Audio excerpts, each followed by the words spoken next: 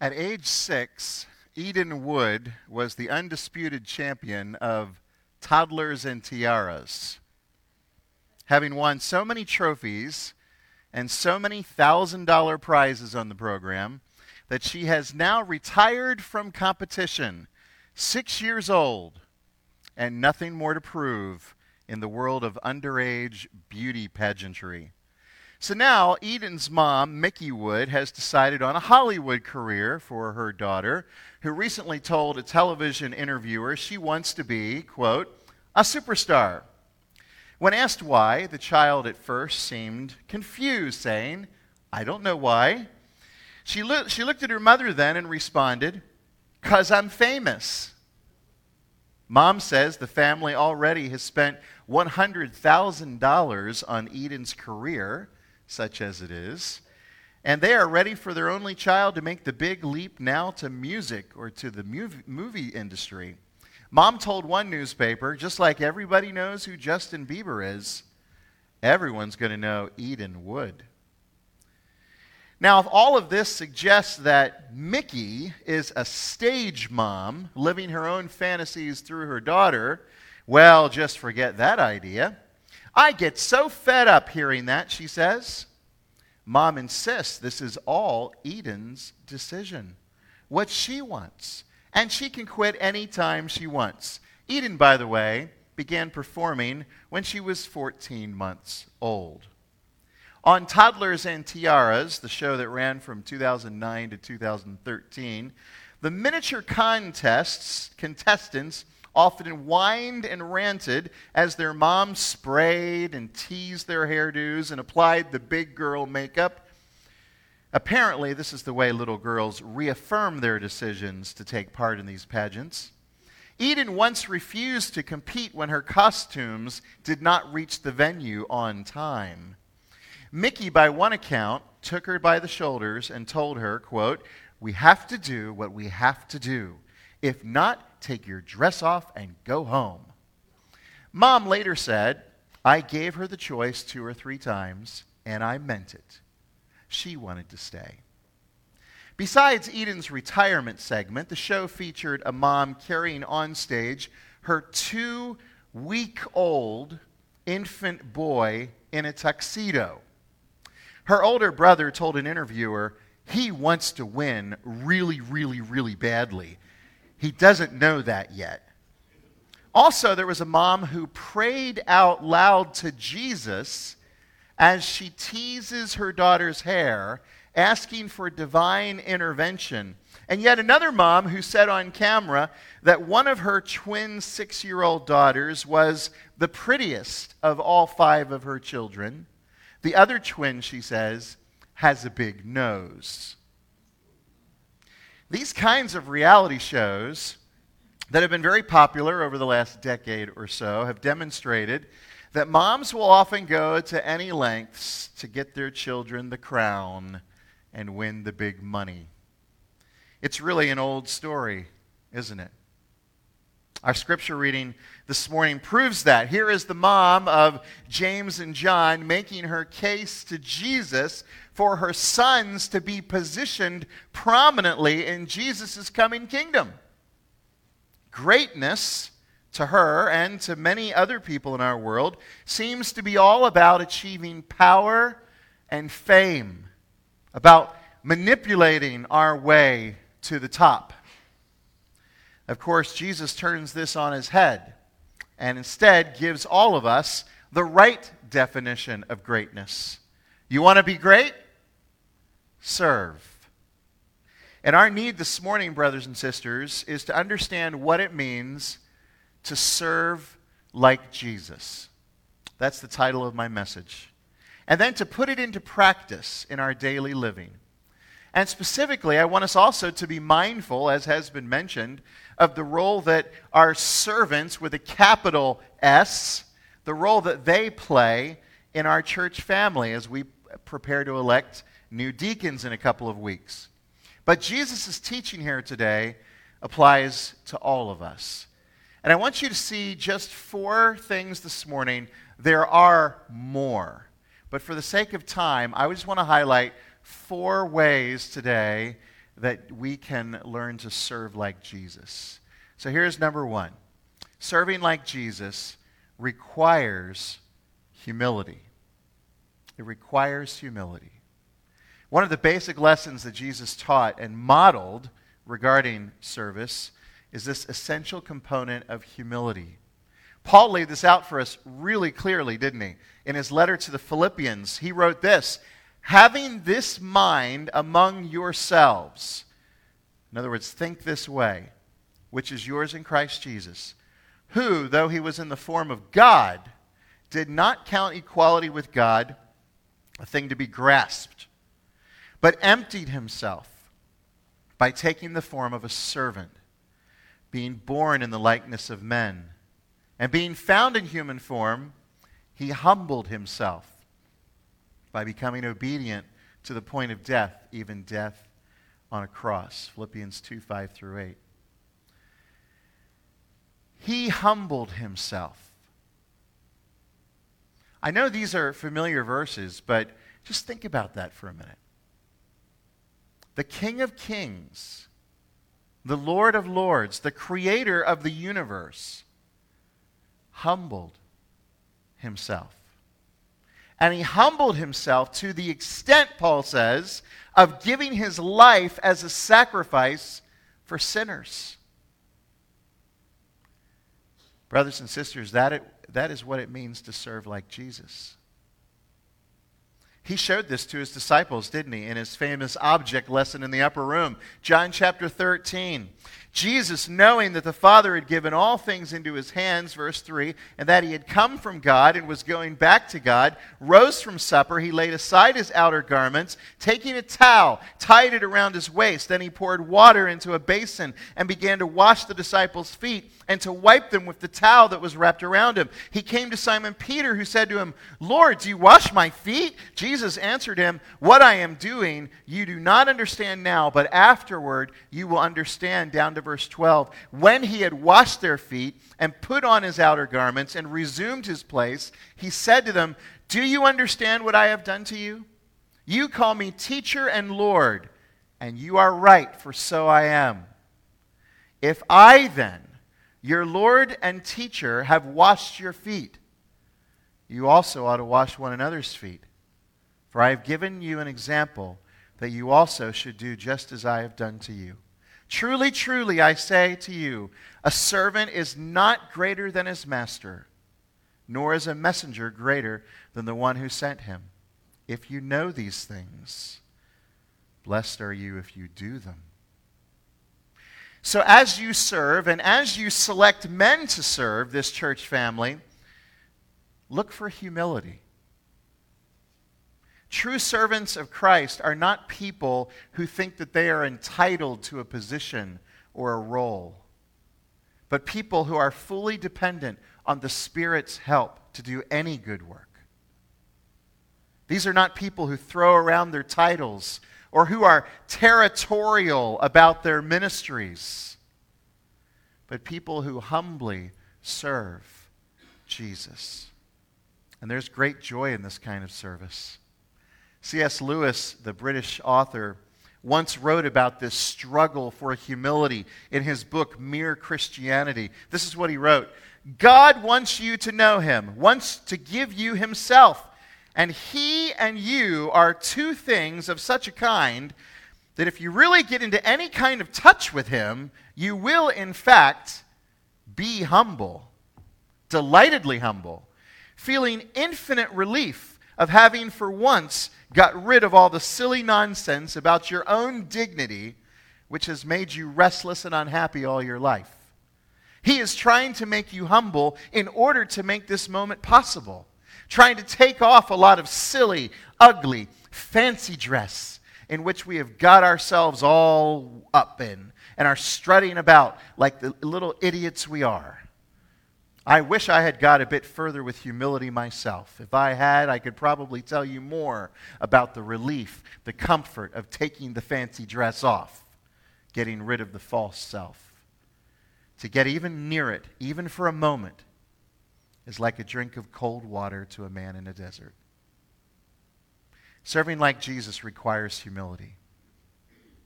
Secondly, serving like Jesus rejects greed.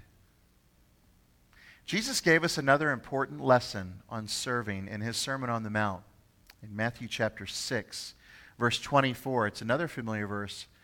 Jesus said, "No one can serve two masters, for either he will hate the one and love the other, or he will be devoted to the one and despise the other. You cannot serve God and money." One of the qualifications for a deacon in 1 Timothy 3 is that he is not greedy for dishonest gain. That follows right along with Jesus' disciples Jesus teaching to his disciples here in Matthew chapter 6. There are many, many scandals in the church over the centuries that have arisen from men misusing, mishandling, and outright stealing and embezzling money. Some of the biggest names in televangelism in the last century have fallen because of this singular issue of greed. Jesus says you cannot serve money and me at the same time. One of the best ways to combat the sin of greed in our lives is to be generous in our giving. Not only to the Lord and to his church, but also to others in need. Paul often commended, as you read his letters in the New Testament, he commended these fledgling churches in the first century for their sacrificial giving in this regard. For instance, we'll get to this in our study in the new year, but Paul told the Corinthian church about, and Corinth is down in the southern part of Greece, he told the Corinthian church about the churches up in Macedonia, up in the northern part of Greece. Here's what he said in 2 Corinthians chapter 8, verse 1. "We want you to know, brothers, about the grace of God that has been given among the churches of Macedonia. For in a severe test of affliction, their abundance of joy and their extreme poverty have overflowed in a wealth of generosity on their part. For they gave according to their means, as I can testify, and beyond their means of their own accord, begging us earnestly for the favor of taking part in the relief of the saints." You remember Paul was going around taking a collection for the poor in the home church in Jerusalem, the mother church. And as he went around, he was encouraging all these churches to give toward this project. And this, not as we expected, Paul says, they gave themselves first to the Lord, and then by the will of God to us. Accordingly, we urge Titus that as he had started, so he should complete among you this act of grace, this giving.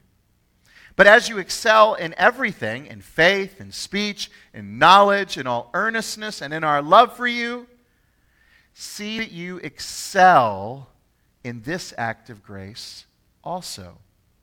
Then Paul goes on to explain the same passage that these churches were simply following Jesus' own example.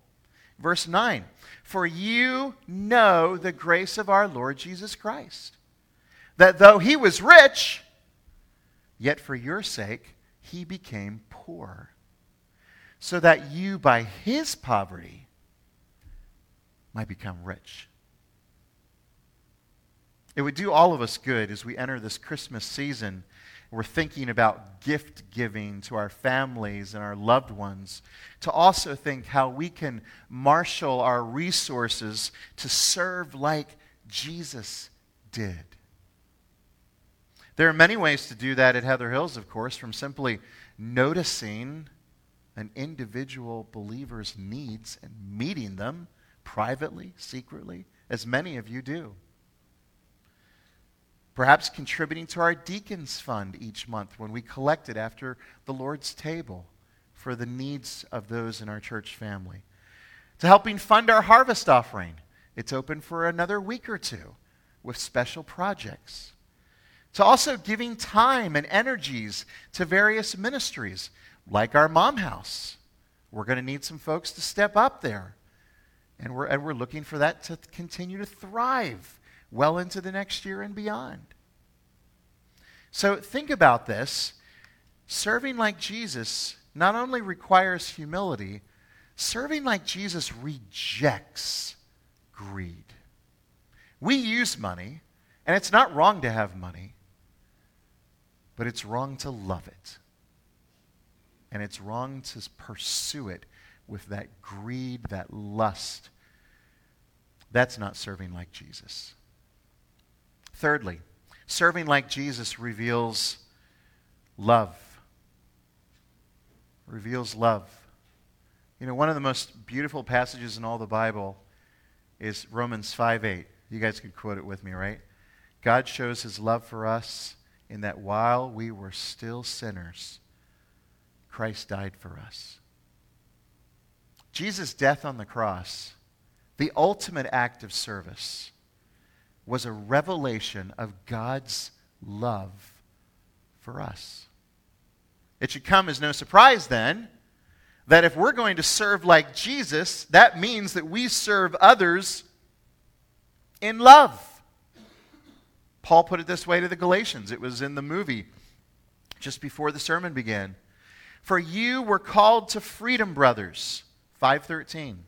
Only do not use your freedom as an opportunity for the flesh, but through love serve one another.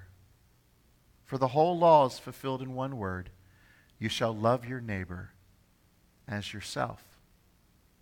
Don Whitney writes this: the gospel opens believers' eyes to see needs they never saw before and changes their hearts to have a new compassion and willingness to meet those needs.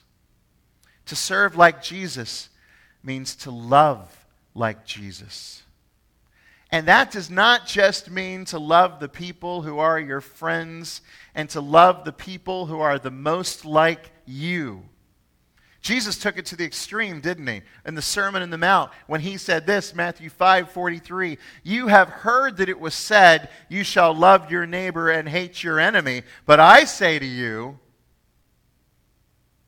love your enemies and pray for those who persecute you, so that you may be sons of your Father who is in heaven.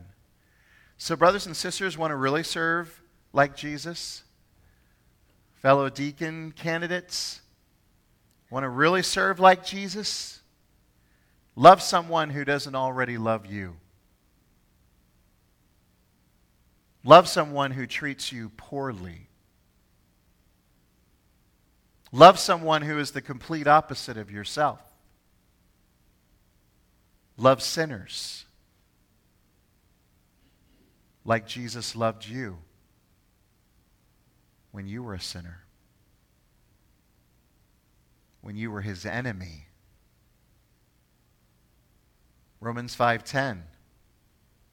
For if while we were enemies, we were reconciled to God by the death of his Son. Love your enemies just as Jesus did in loving you and loving me. Don't forget where you've come from, brothers and sisters. Don't forget that the gospel came to you because someone loved you enough to share it with you. And someone, capital S, loved you enough to die for your sins. And be sure to love people enough to pass that same message along. Don't let the gospel stop with you. You going out to eat for lunch today? I bet a bunch of you are. Take your server something to serve him or serve her with a gospel tract or a word about Jesus. They're right out there on the bookstall. You can grab one on your way out. Love like Jesus. Serve like Jesus. It reveals love.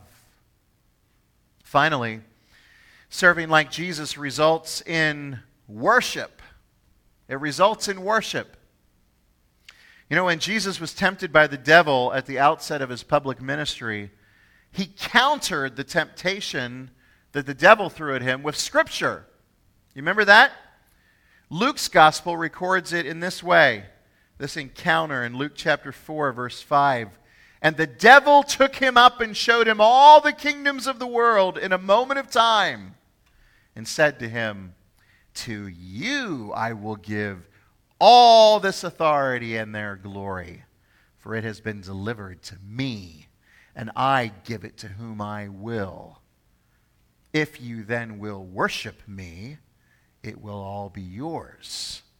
And Jesus answered him, quoting from Deuteronomy, it is written, you shall worship the Lord your God, and him only shall you serve. The word translated serve there in Luke 4:8 is also translated worship throughout the New Testament. It describes the kind of service that we render to the one to whom we have given our allegiance. In other words, if we say that Jesus is Lord, that's our confession of faith, right? Romans 10:13. If you call on the Lord saying Jesus is Lord, you will be saved. If you say that Jesus is your Lord, then the evidence of that confession should be a life of service to him, which is in effect worship. Paul wrote this same idea, Romans 12:1. I appeal to you, therefore, brothers, by the mercies of God, to present your bodies as a living sacrifice, holy and acceptable to God, which is your spiritual worship. The word worship there is the same word translated serve back in Luke 4. What does this mean? All of our life is a life of service to Christ, and all of our service is worship to our God. There is never, think about this, there is never a moment when we are not worshiping someone or something. Never a moment. So again, in the case of deacons, there are restrictions on their service, such as not being addicted to alcohol, having self-control, being faithful to their wives, not being pugnacious and all quick to anger and all that sort of thing. But all of these sacrifices, all of these restrictions to character flow out of a life of worship to Christ, a life of service to Christ. And so should all of our lives. I'm going to ask the praise team to return to the stage here for our song of response here in a few moments. As they're coming, let's think how we can apply this sermon to our lives this morning. First, and most importantly, you cannot serve Jesus unless he has your heart. We know that just going through the motions of religious acts does not count to him. Isaiah put it this way, this people honors me with their lips, but their heart is far from me. Jesus put it this way, Matthew 23:27, woe to you, scribes and Pharisees, hypocrites, for you are like whitewashed tombs, which outwardly appear beautiful, but within are full of dead people's bones and all uncleanness. Your Savior doesn't want empty worship. He wants our hearts, our full allegiance to him as Lord and Master. That's number one. You can't serve Jesus unless he has your heart. If you'd like to give your heart to Jesus, you can. Here today. We'd love to talk to you about that after this service. You can stop by our prayer room just over here in the left corner of the sanctuary. A Bible counselor will sit down there on the couch and open the Bible and show you how you can become a follower of Jesus, how you can give him your heart, how you can know the love that passes understanding, how you can know the peace that passes understanding, how you can know forgiveness of sins, how you can know eternal life and joy and begin to serve Jesus with your whole heart. We'd love to talk to you about that. By a means of application, second, consider your own life in regard to service. Think about this with me. You may be very busy serving the Lord. But are you serving like Jesus? Are you serving with humility or with pride? Are you seeking great things for yourself? Are you focused on greed or generosity? Do you love the people you serve? And do you serve people who do not love you?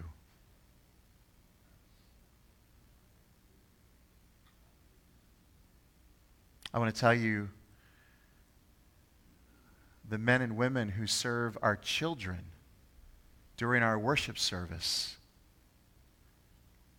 to create a distraction-free environment for you to hear the Word of God as they hear the Word of God at their own level of understanding. Those people are doing some of the most important work in this church.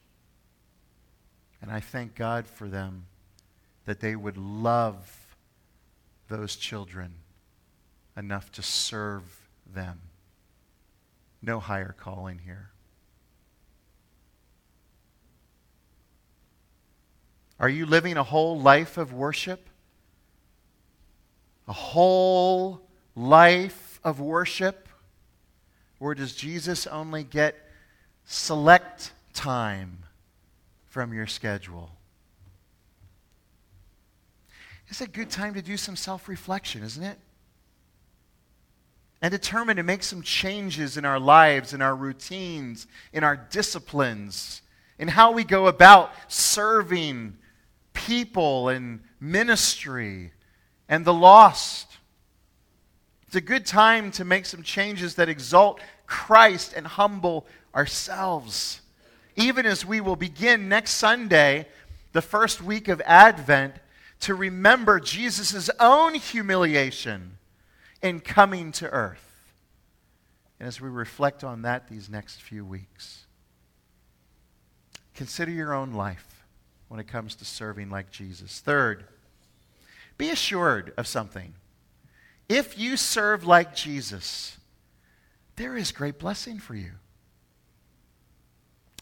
If you read the scriptures, you read things like this. Jesus promises to lift up the humble, exalt the humble, give grace to the humble. And ultimately, we serve him because we love him. That's what motivates our service. That's what motivates our worship. We love him. And we love him because he first loved us when we didn't love him. Praise be to God that Jesus is our perfect example of serving. So let's consider, even as we elect folks to serve our church at various levels in the next couple of weeks, let's think about their lives for sure as we elect folks. But think about your own too, and how all of us together in 2024 can serve like Jesus better. All right? Let's stand together. Let's sing a song, a prayer actually, to the Lord as we close. A wonderful old chorus together. I trust you'll take it to heart as we sing these words.